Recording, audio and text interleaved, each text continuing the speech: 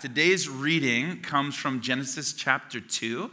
We're also going to be reading a couple of verses from chapter 1. And the reason for that is because this story they both are telling the same story of day 6 of creation, when God creates humans. And we already discussed chapter 1 a bit, but I saved one really important topic for today. All right, so Genesis 1, starting in verse 26, says this: Then God said, "Let us make mankind in our image, in our likeness, so that they may rule over the fish in the sea and the birds in the sky, and over the livestock and all the wild animals, all the living creatures that move along the ground." So God created mankind in his own image.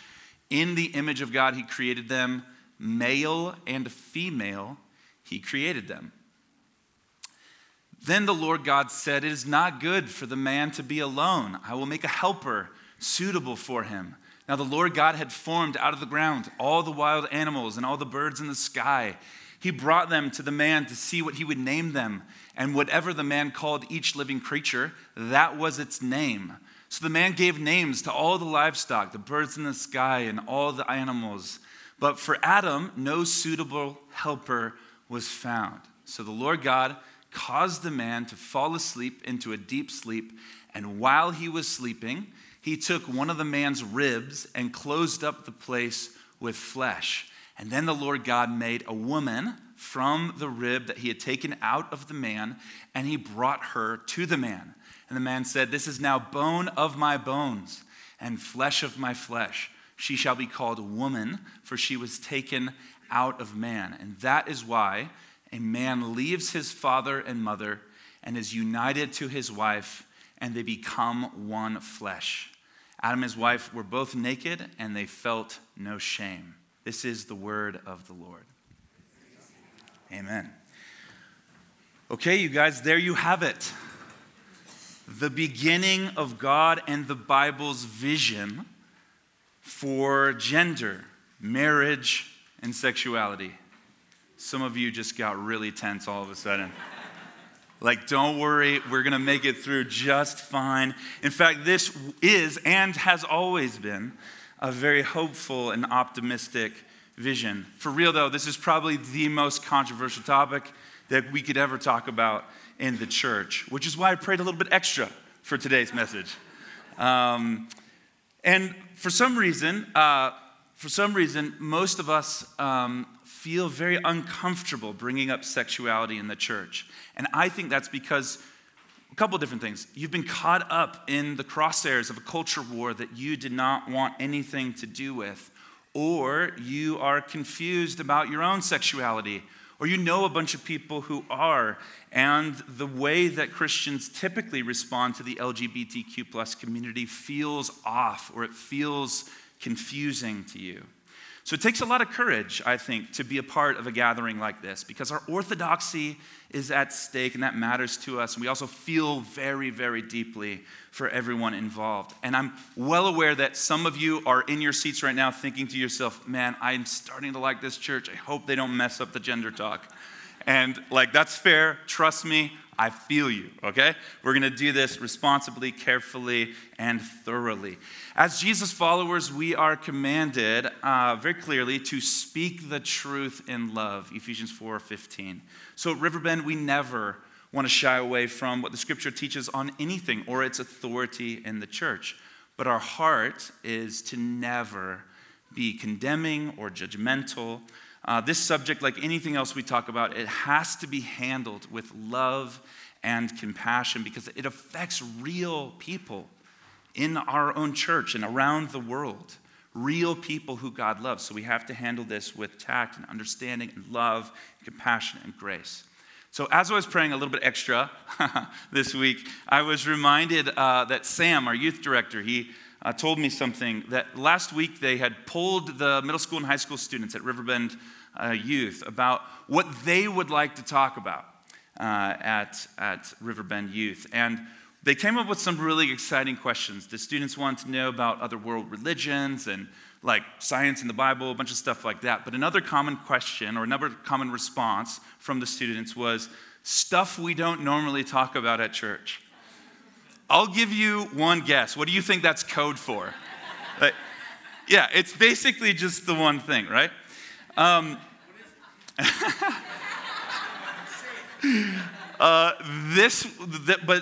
it's not just the teenagers who are curious about this, who want to talk about sexuality. It's sexuality, it's gender, it's marriage, right?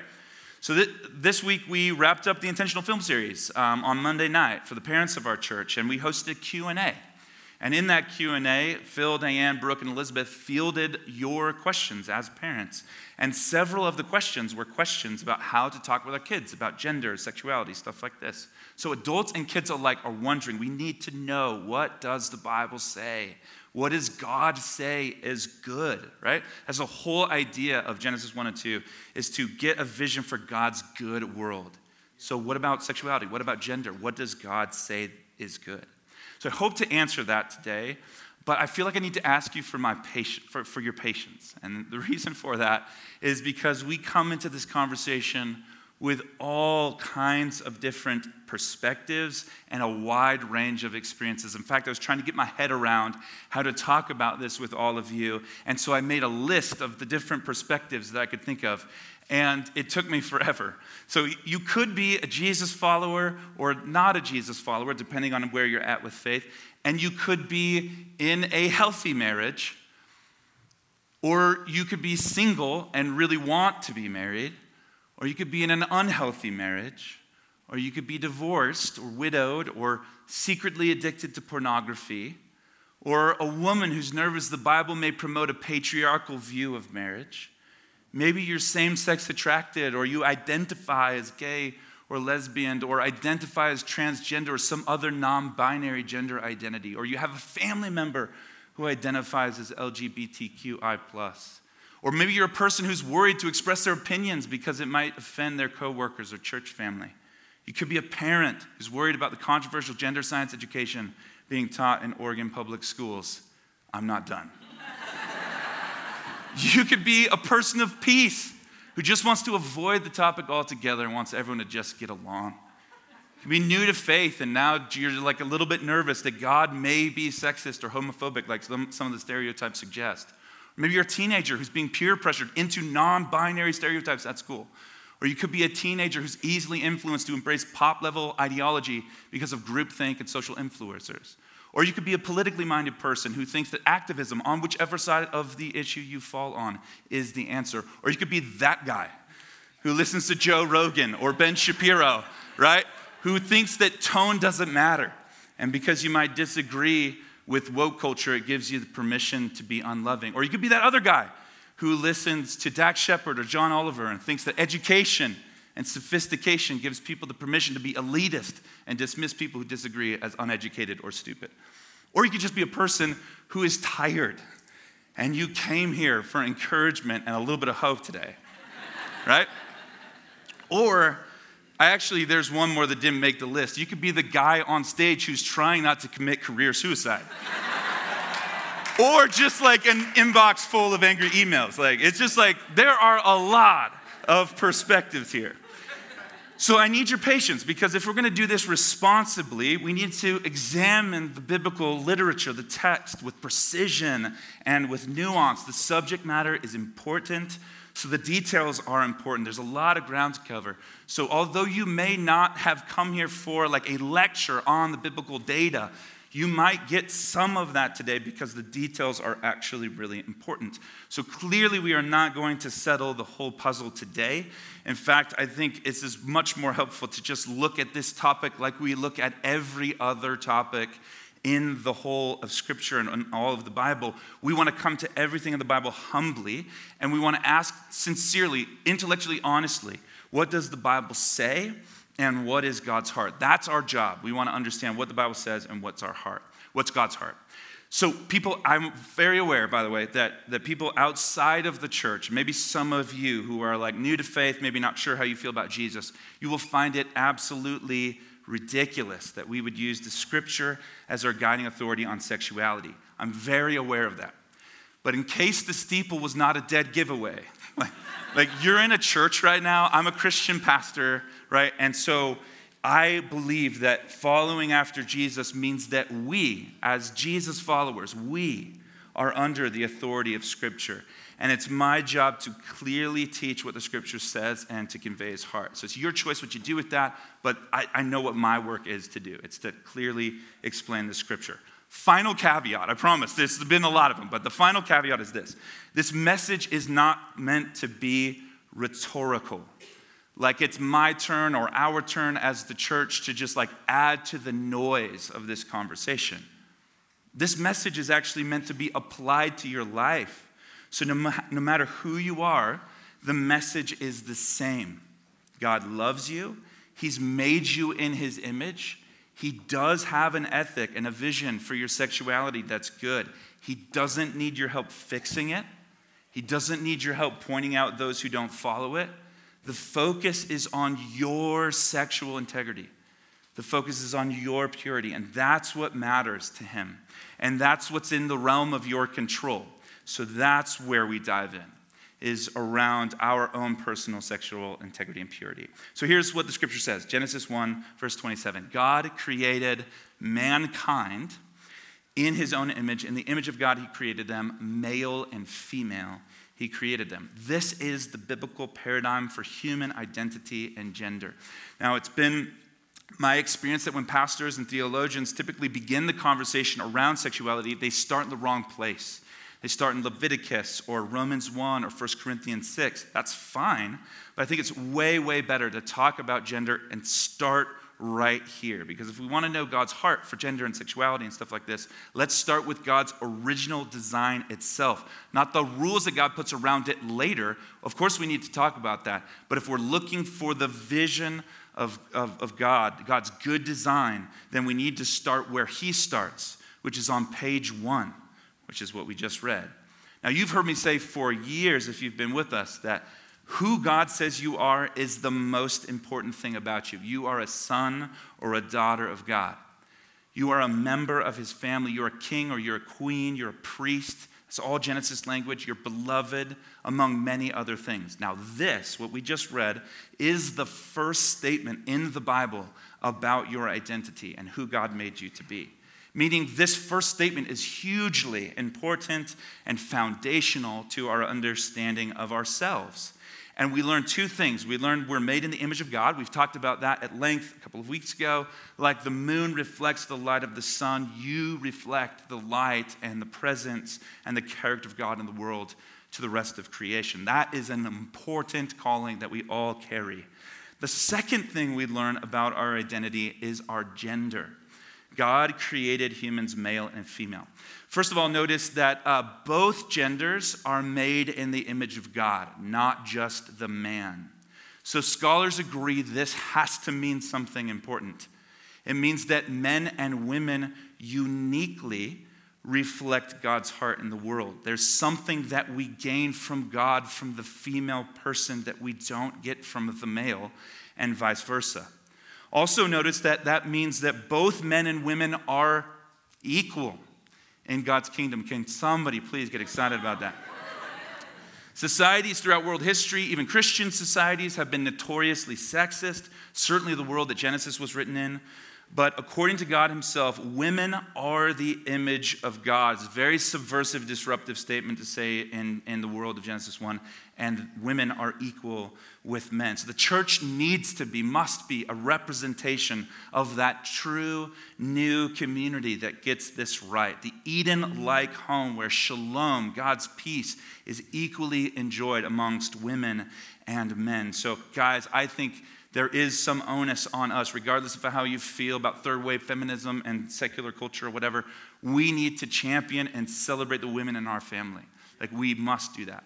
And we must, in the church, elevate women as sisters and co-heirs with Christ in the kingdom of God. Galatians 3, 1 Corinthians chapter 11, and dozens of other places, right? That said, men and women are equal, but they are not interchangeable. Right? There's something about third wave feminism that I don't understand that wants to flatten out and remove gender difference. For some reason, in that paradigm, to have equality, you must remove distinction. Again, there's plenty about being a woman that I don't understand, obviously. But according to Genesis, that would be a sad, sad mistake. Our difference and our distinction is what makes the pairing of a man and woman beautiful and complementary and whole, like complete. My wife and I are completely different people. We have different roles in our marriage as well that complement each other. My wife, if you don't know her, she avoids the limelight, so she's not up here very often, but she is an incredible human being. She is full of courage. She's full of faith. She is bold. She sticks to her convictions. And let me tell you, she endures suffering and hardship unlike anyone I know, and I know a lot of people. Last 7 years has been crazy. Planting and leading Riverbend in the Northwest in the 21st century, having lost twin daughters the year before, raising kids in the technological age, the polarized political climate, the sort of sleepy and uninspired church culture of evangelicalism in the West on a small budget. The church is falling apart. The building is falling apart is what I mean by that. The COVID era, the mental health epidemic. Listen, church planting and leading a church has been a grind. It is hard work. And in the last decade, this work has tested and broken the resolve of pastors in record numbers. My wife, on the other hand, is resilient and glowing with enthusiasm for the future of the church. She is grabbing me by the hand and wanting to go charge some new mountains. Like, she is a beast, and I'm so proud to be her husband. She's got, with all of the uncertainty and adversity in the world, in our mission, where we're headed in the 2020s and 2030s, our mission field has a lot of uncertainty and adversity. She looks at all of that stuff with a smile. Case in point, a couple months ago, after a really long week and a really long day, we were sitting down and having dinner, and I told Grace, I'm not sure if this is the best time to bring this up, but I'm gonna. Grace, I think it's finally time. We're gonna do the 24/7 prayer room. We're gonna do it, right? And I said, I've been talking about revival and preaching and studying and researching how revival comes in culture. I've been doing this for years. I'm sick of talking. I want to pray. And we didn't at the time know that so many of you would be jazzed about it like I am and like we are and would want to be a part of it. And so I said, Grace, we might have to trade off taking shifts through the night for 40 days. And without hesitation, she was like, great, let's do it. This is who we are. This is what we do. I love you guys. I love you a lot. You cannot hold a candle to my wife. She's incredible. She's incredible. She's in the prayer room with our kids. She's got them excited about seeking God's face. She's training them to love the Lord with me. And she's pastoring our church with wisdom and love. Listen, I am fortunate to have her as my wife. Notice that none of my male friends, great men of God, pastor buddies, would ever make a suitable partner for me in life, in marriage, or in mission. Not because they're not man enough, because they're not woman enough, right? And I'm not saying that as cliche, I'm saying that as truth. The Bible says, we need complementary, different people to be paired together for family and for mission. So the fact that Grace is female and I'm male, that's what makes us a powerful combination. And that's what makes us image God in a whole way. So both male and female are imago Dei, both are equal, but we're not interchangeable. Equal, not interchangeable. Much more on that next week. But also, let's notice now in the text that we're studying that there is no reference here, or anywhere in the Bible for that matter, that indicates that there are more than two genders. Right? There's one reference about a person who was a eunuch from birth in Matthew chapter 19, verse 12. But that's not a verse building a biblical paradigm for three or more genders. That's a reference about a story about a man with a birth defect. Still today, there are sadly many people who are born with genital birth defects. And in the biblical paradigm, that's a tragic part of living in a broken world, not a vision for humanity with dozens of genders. Hope, my daughter who passed away, she had a birth defect called arthrogryposis. That was not how things were supposed to be for her in God's good world. It was a birth defect that was on par with other natural evil like tsunamis and cancer and stuff like that. So in the biblical paradigm, being born with atypical genitalia does not make you a third non-binary gender. It makes you a male or female person who's in God's image with a disability, who is deserving of love and compassion just like anyone else on earth. Next, I want to point out that contemporary gender science and sociology, which is all very, very new and experimental, separates these things that are typically one: gender identity from gender expression from biological sex. So in this paradigm, your anatomy doesn't always match how you identify psychologically.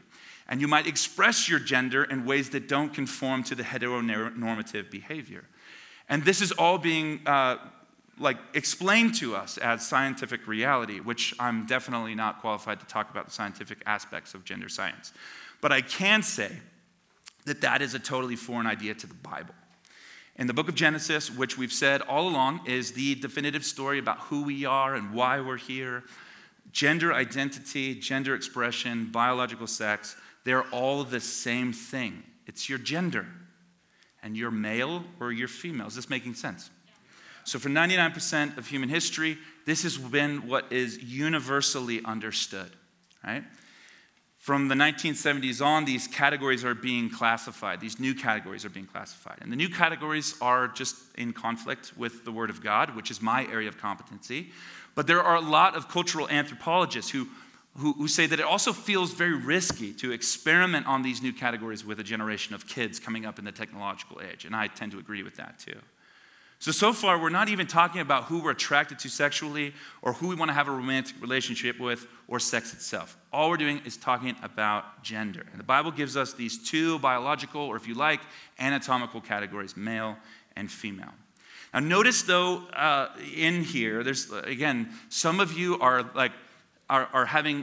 enjoying this. Others of you are starting to feel on edge again, right? And however you're feeling, it's all fair. There are people praying for you right now and all of that. So please don't feel judged or hostile or anything like that. Let's nuance this a little bit further because there's plenty more here. Notice that Genesis isn't portraying antiquated masculine and feminine stereotypes. That's not what's going on here. Adam is not Dwayne Johnson, right? And Dwayne Johnson isn't even Dwayne Johnson. What we see is the curated, Hollywood stylized and edited version of Dwayne Johnson, right? And Eve is not Marilyn Monroe or whatever female antiquated stereotype that you would like to put in that place. Nowhere in Genesis does it say, and the man must love hunting and full contact sports, and his hair must be cut short, and he really doesn't care about the arts, and he certainly doesn't really care about style, and the women must only enjoy domestic activities like cooking and sewing, or whatever. That is not in the biblical narrative at all. Those are Americanized, hyperbolic projections onto the biblical narrative. The Bible is just saying humans are male and female. So I think some, not all, but some of our generation's gender dysphoria can actually be explained by the massively powerful and warped storytelling of our culture, who creates these heroes who are larger than life: Superman, Iron Man, Aquaman, Patrick Mahomes, right? And then we aggressively define masculinity or femininity according to those strict standards. And if you don't aspire to be Patrick Mahomes, or you can't be, maybe you're not a man at all, or maybe you're trans, or maybe you're non-binary. The Bible would say, no, maybe you're just a boy who's passionate about the arts. Or maybe you're just a boy who wants to invest his life in a career as a nurse. Nothing in the biblical paradigm suggests that stuff should send you into a spiral of gender dysphoria. Desiring to help the sick doesn't make you a woman any more than becoming a roofer would make you a man, right? So we have to nuance that out. In the Bible, gender is not equal to antiquated feminine or masculine stereotypes. That's something that we have projected onto the biblical narrative because of our cultural moment, not the scripture itself. Is that making sense? Okay, because that's important. That said, it is very clear to all of us that many, many people in our world feel a deep discontinuity with their biological sex and their sexual orientation. This is obvious in the world. It's obvious even in our own church. And it cannot be explained by a premonition to things that stereotypically belong to the other gender. It does happen that a person can look male on the outside but feel very female on the inside and vice versa. It does in fact happen that a man or a woman is sexually attracted or romantically attracted to another man or to another woman. And there are many, obviously, variations, both physiologically and psychologically, within those orientations. And again, the Orthodox, let me be clear, the Orthodox, historically Christian, and I believe truly biblical view is that those orientations and those sexual desires are not a part of God's good design from Genesis 1 and 2. Which is why we see teaching after teaching throughout the entire biblical narrative in the Torah, in the teachings of Jesus, in the New Testament letters that prohibit same-sex sexual relations. Here are just a few of them: Leviticus 18, 20, Matthew 15, Matthew 19, Romans 1, 1 Corinthians 6, 1 Timothy 1, right? Now, these texts, these verses, they speak against the sexual behavior, and they separate the person who's loved by God from the actions that are sinful. Let me repeat that. The verses speak against the sexual behavior, and they separate the people who are loved by God from the actions that are sinful. So you're probably already aware that some Christians interpret all of those scriptures very, very differently. And the arguments they make come in many different forms, but each of them has the same essential point, which is this: that the biblical passages on same-sex sex, they need to sort of be updated from the ancient thought world to what we now know about sexual orientation, right? In other words, what they're saying is that the biblical authors were doing their best, but they were products of their sexist and homophobic cultures, right? So that is classically what's known in theology as like the affirming view. And again, it takes on a bunch of different forms. But this is very problematic. This is a problematic way to do Bible interpretation. I'm speaking to you not as like a homophobe or whatever. I'm speaking to you as a Bible dude, right? And it's very problematic to do Bible interpretation that way because it's putting me as the reader of the scripture in the role of evaluating and editing the morals of the Bible to fit my, quote, evolved understanding. So who's God? Who's the authority in that situation? Well, it's the one with the red pen out who's saying, actually, you know what? We've thought better of that lately. Like that is who's God. So it shouldn't surprise us that a rationalist American audience would want to do that. And in all honesty, evangelicals have done this not just in this area, in all other areas of theology. We have to pay very close attention and interpret scripture carefully. And we cannot let the scripture be hijacked by the ebb and flow of moral relativism. We cannot let the scripture be pulled and hijacked by the ebb and flow of moral relativism. If we were to do that, and people have, generations have, and it happens quite often in our culture today, it eventually leads to a rewriting of scripture almost completely, where we end up following the God of self, not King Jesus. It's like, I didn't really like that part anyway, so I'm going to, there's some reason why that's outdated, and there's some reason why that needs changing, or whatever. We end up worshiping the God of self, not King Jesus. We don't want that. We stand firmly in the view that all scripture is God-breathed and is useful for teaching, rebuking, correcting, and training in righteousness. So to summarize, it really is quite clear from the scripture that the Bible prohibits same-sex sexual relations. It's equally clear that the Bible prohibits all sexual immorality. Look at Ephesians chapter 5, verse 3. But among you there should not even be a hint of sexual immorality or of any kind of impurity or of greed, because these are improper for God's holy people. Sit with that for a second while I take a sip of water. In other words, sexual immorality is not just a problem for people with homosexual attraction or non-conforming gender identity. It's a human problem. We all have desires. We all have lusts. We all have attractions that God says that we need to say no to. So the word translated sexual immorality is a Greek word porneia, and it refers to any sexual activity outside of marriage, right? So the message is that we are all experiencing brokenness in our sexuality, and we are all being commanded to not indulge in all of our desires, and particularly the desires that don't align with God's good vision for sex. Remember many, many years ago, I was pastoring at another church as like the youth and kids and young adults pastor. I was like doing lots of things at this church. And it was a great church, and I have a lot of admiration and respect for them in a lot of ways. But there's this one family that was like pregnant without being married, and which, again, in the biblical paradigm is not like something worthy of condemnation. It's just like not God's good design. And they were just a part of the family, part of the community. No one was really correcting their behavior or anything like that. And I felt really just convicted about that. I feel like we as the church should call people into holiness like the scriptures say. Another time, there is a lesbian couple that came to our church for the very first time. And from moment one, those women were ostracized, looked at with side eyes, meant to feel not welcome. And it was so tragic. At best, it was hypocrisy. At best, it was hypocrisy. Now, I'm not saying that the straight couple should have been treated worse. They should have been called to faithfulness and holiness and love. But the homosexual couple should have been seen, listened to, and cared for like the straight couple had the opportunity to. And they should have also been called to faithfulness and holiness.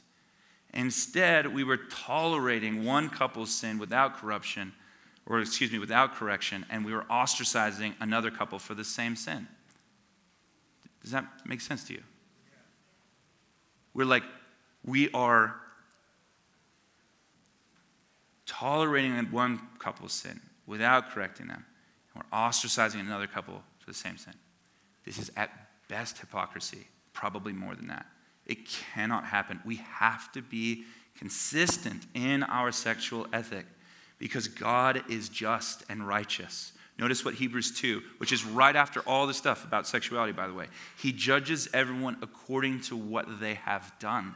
Which leads me to the next thought. The Bible prohibits the activity, same-sex sexual relations. He doesn't condemn the attraction. In the biblical narrative, this is very clear. He prohibits the activity, he doesn't condemn the attraction. So you see the difference, right? Part of living in a fallen world means that we have warped desires. I am prone to greed and pride and envy. I'm prone to be critical of others. That's what the Bible calls my flesh. And Jesus knows that I'm weak, and he still came to save me because he loves me. My favorite example of this is John chapter 8. Jesus is being tested by the religious elites who are hoping to trap Jesus into stoning a woman they had caught in adultery. It is a sad premise, but that's exactly what happened. Then Jesus did this beautiful thing that he often does where he turns it around on them by asking them a question. So he writes something cryptic in the sand with his finger. We still don't know what it says.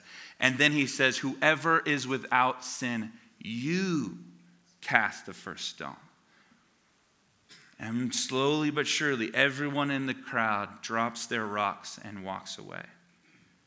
And then Jesus stood up again and said to the woman, "Where are your accusers? Do even one of them condemn you?" "No, Lord," she said. "Neither do I. Now go and sin no more." So Jesus does not condemn the repentant heart.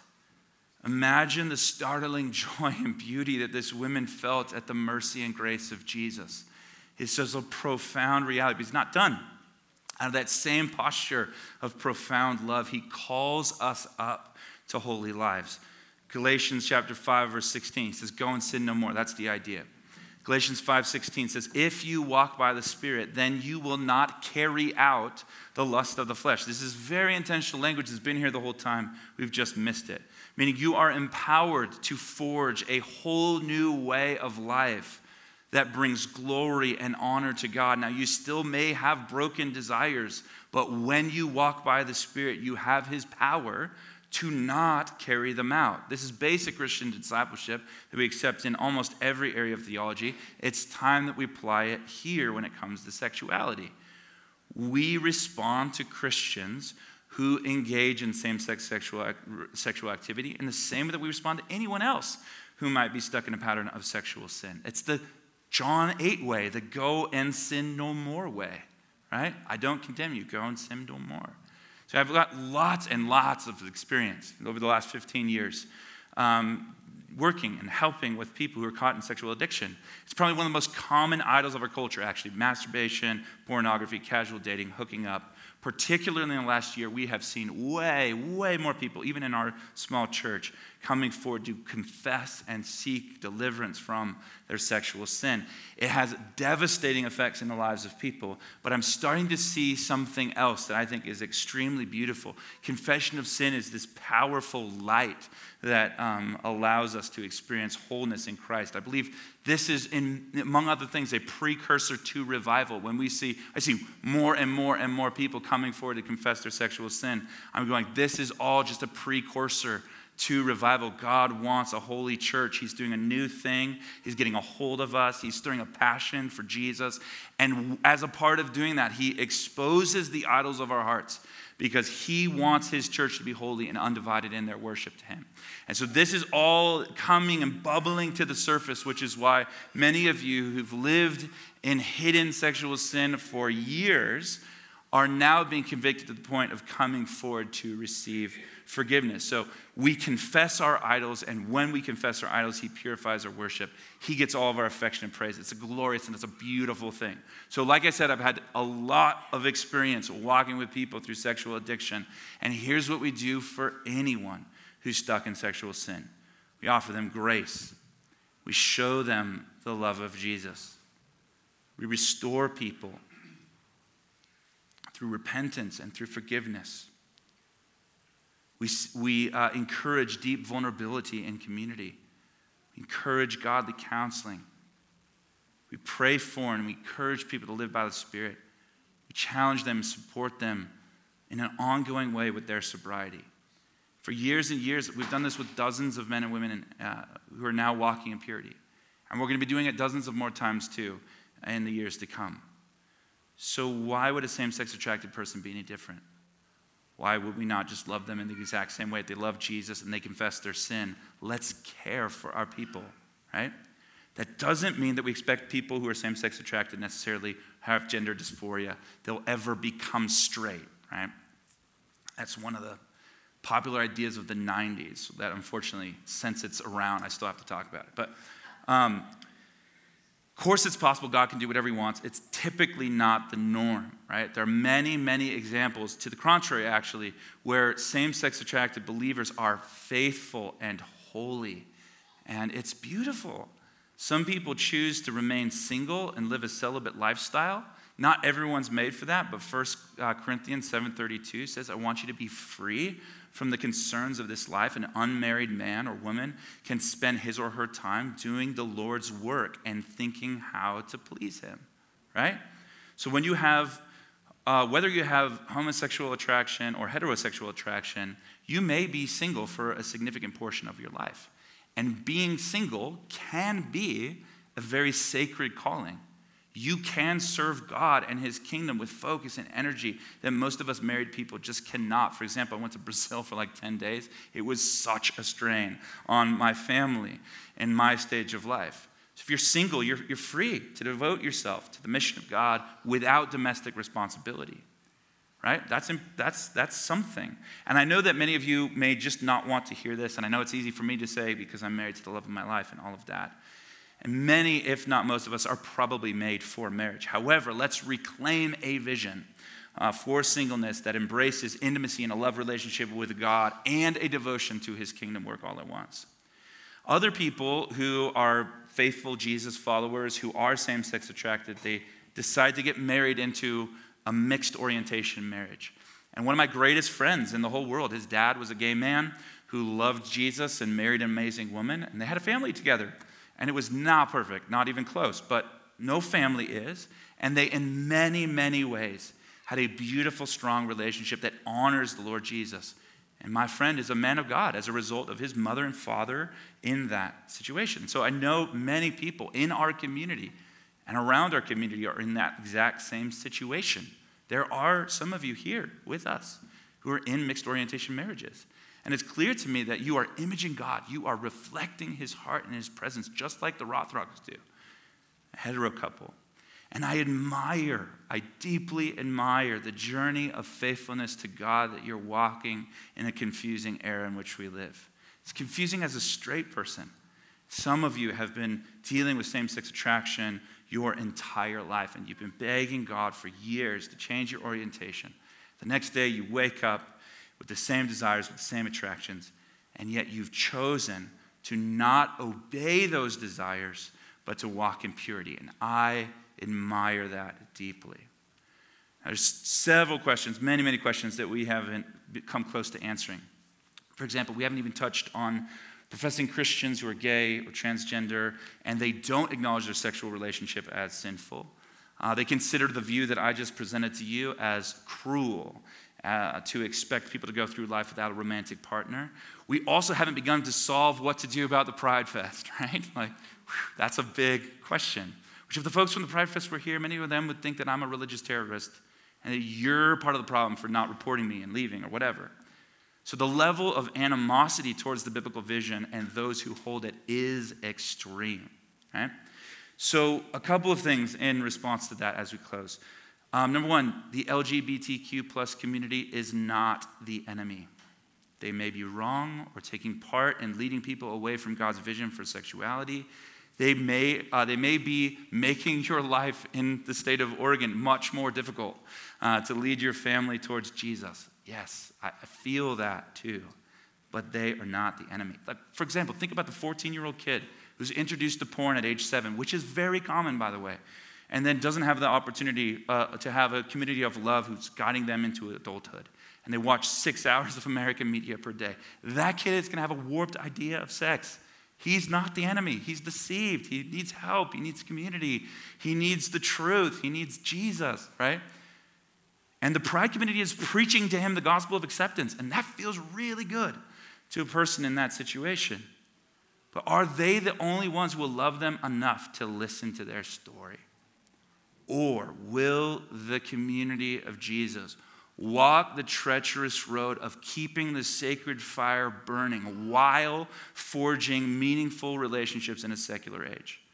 Will we feel deep within ourselves how the gospel of Jesus is good news to the LGBTQ plus neighbors and friends that we have? And will we love them enough to be present? Second, we need to keep that holy, sacred fire burning. We need to recover the courage and the fortitude to say, sorry, we cannot be bullied or penalized into adopting a social agenda of our day because the Lord God occupies the center of our hearts. We are loyal to him. He gets to define good and evil for us, not the secular zeitgeist or people in power steering the ship away from the biblical vision. We are loyal to King Jesus. It's who we are, right? Oh, and by the way, have you considered him? Have you considered Jesus? He's wise, he's powerful. You might just find by turning to him, you'll gain hope and a vision for eternal life. Right? Like this is all necessary. This is all part of it. We need to recognize who the enemy is and is not. And we need to keep that sacred fire burning. We won't be bullied into adopting the social agenda of our day. And then finally, aggression and animosity are signs of people who are hurting. That's what it is. I think the intense, harsh feelings towards the church around sexuality is the result of decades of suppressed anger towards God for things that he's not responsible for. I do not think the LGBTQI plus activists are right. I do not think that we're getting sexuality wrong. I believe in the vision that I just spoke to you. I think people are hurting. I think people are lamenting the broken world. And so they're transferring their pain onto God. They're saying he's the one to blame. This is basic human psychology. We did it to our parents in high school. And we also do it to God at times. Transfer of pain onto the authority figure. The good news is that Jesus is extremely familiar with being falsely accused. If I lost you, come back to me. Jesus is familiar with being falsely accused. And he's got a very specific way of handling it. And it's the cross. And on the cross, he absorbs hatred. He absorbs attacks against his character. And he releases blessing instead to his accusers. He forgives them. He prays for them. Is willing to accept them as a part of his family. And the apostles and the writers of the New Testament, they reveled in unfair treatment for the sake of Jesus. They considered it to be sharing in the sufferings of Christ, and they rejoiced when it happened. And the history of the world was shaped by those few people, a couple hundred people, their decision to not fight back, but to instead absorb hatred and release love. And Christianity exploded in the Roman Empire as a result. The Roman Empire, of all places. So there is an incredibly disruptive power that comes when a creative minority in a secular culture are willing to absorb the blows of people who accuse them. Will you bless? Will you forgive? Will you pray for the people who profess hatred for Jesus and hatred for you? That's the burning question. That's the real burning question of our day. I'm not saying this is the popular way to go. I'm saying it's the redemptive, cross-shaped way to go. And if there's any hope of us influencing broader culture in Oregon, it's going to start with that kind of love from Jesus. Not imposing our morals on people who don't believe in the authority of Scripture, right? Like any of us could actually resist the lusts of the flesh without the power of the Spirit anyways. Instead, let us share with God's people, the people of God, the love of Jesus through listening and through compassion. Remember, Romans 2, the very same section that talks about this stuff about sexuality, it is God's kindness that leads to repentance. It's his kindness that leads to repentance. So our role is to be kind in response, to absorb the blows of people who profess hatred of Jesus and to us for holding this view. And then we also get the beautiful opportunity to invite them or to introduce them to the risen Jesus. Then we have the opportunity to disciple them into maturity, to go and sin no more, right? That is not at all the final word on sexuality or on marriage. More on biblical marriage next week. You guys survived it. We made it. Did we survive? Okay, sweet. We made it. But I wanted to share with you before I'm done here just a couple of really helpful resources that have helped me think through and shape my understanding of the Bible on sexuality and gender. The first one is an organization called the Center for Faith, Sexuality, and Gender. It's really, really good. Has all kinds of courses, particularly for parents, and a lot of really good stuff there. There's also a great book by Dr. Preston Sprinkle called People to be Loved. If you're going to read one book on this, though, you need to read A War of Loves by David Bennett. He's a former gay rights activist who identifies as a gay Christian. He's living a celibate lifestyle now, completely transformed by the Lord. It's a powerful word, tons of credibility. It's really, really worth your time. War of Loves, David Bennett. So I want to end by just saying that we are here to serve you. I said a lot of stuff about sexuality and gender, probably only answered part of your questions. Maybe I made you more confused. I don't know. Hopefully this was a blessing. But if you have more questions, we are here for you. We want to talk. But more than that, like I said at the beginning, this is about your personal sexual integrity. It's about you walking in purity. And so if there's anyone here who needs to receive the church to come around them in confession of sin. Oh man, we are here for you. We're not perfect, but we do have a process of how we can help you go from a place of brokenness and sexual sin and being caught up in these patterns that keep you from the life that God has in mind for you and into a full, robust, whole, complete life in submission to King Jesus. It's really good stuff. So we want to encourage you for that. Okay. Good work. You hung in there. Let's stand and let's pray together.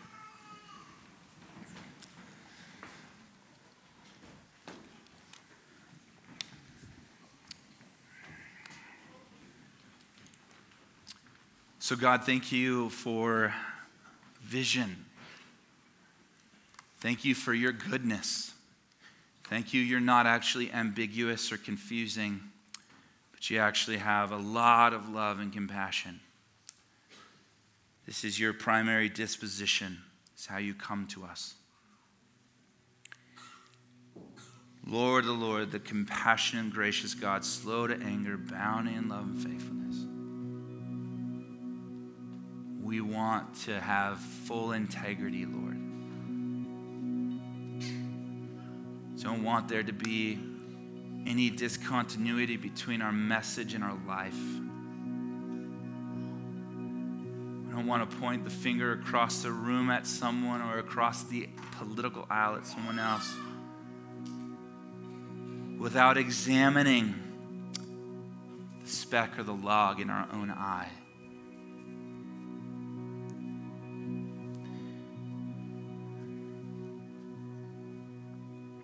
Thank you that your word is so good. We can rely on your truth.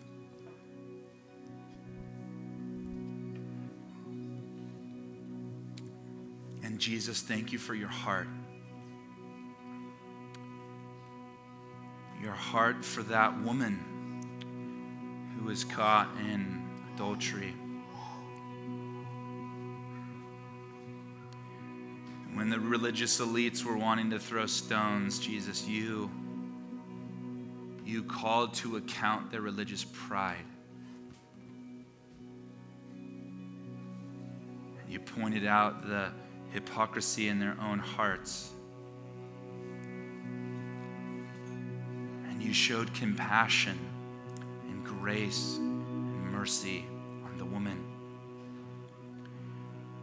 God, we find ourselves in a place of needing ourselves sexual wholeness, integrity,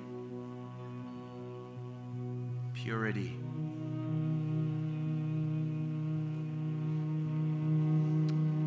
So ultimately, God, we just want to receive from you today your love.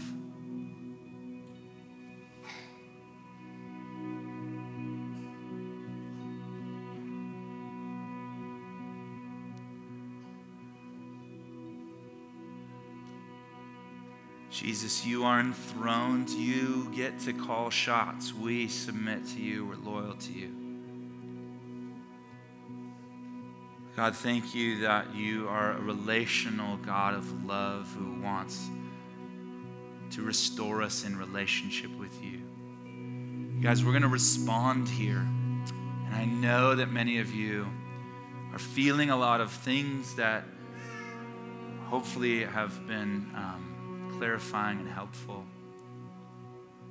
But let's respond by turning to him. He says, I don't condemn you. I don't condemn you. I don't condemn you.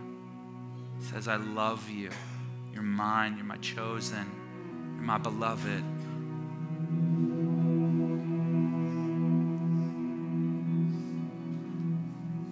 So let's sing to him and enter into this moment of purified, holy worship. As we confess our sin, we are capable of lifting our hands and praising the Lord of Lords. Jesus, you are God. We love you in Jesus' name.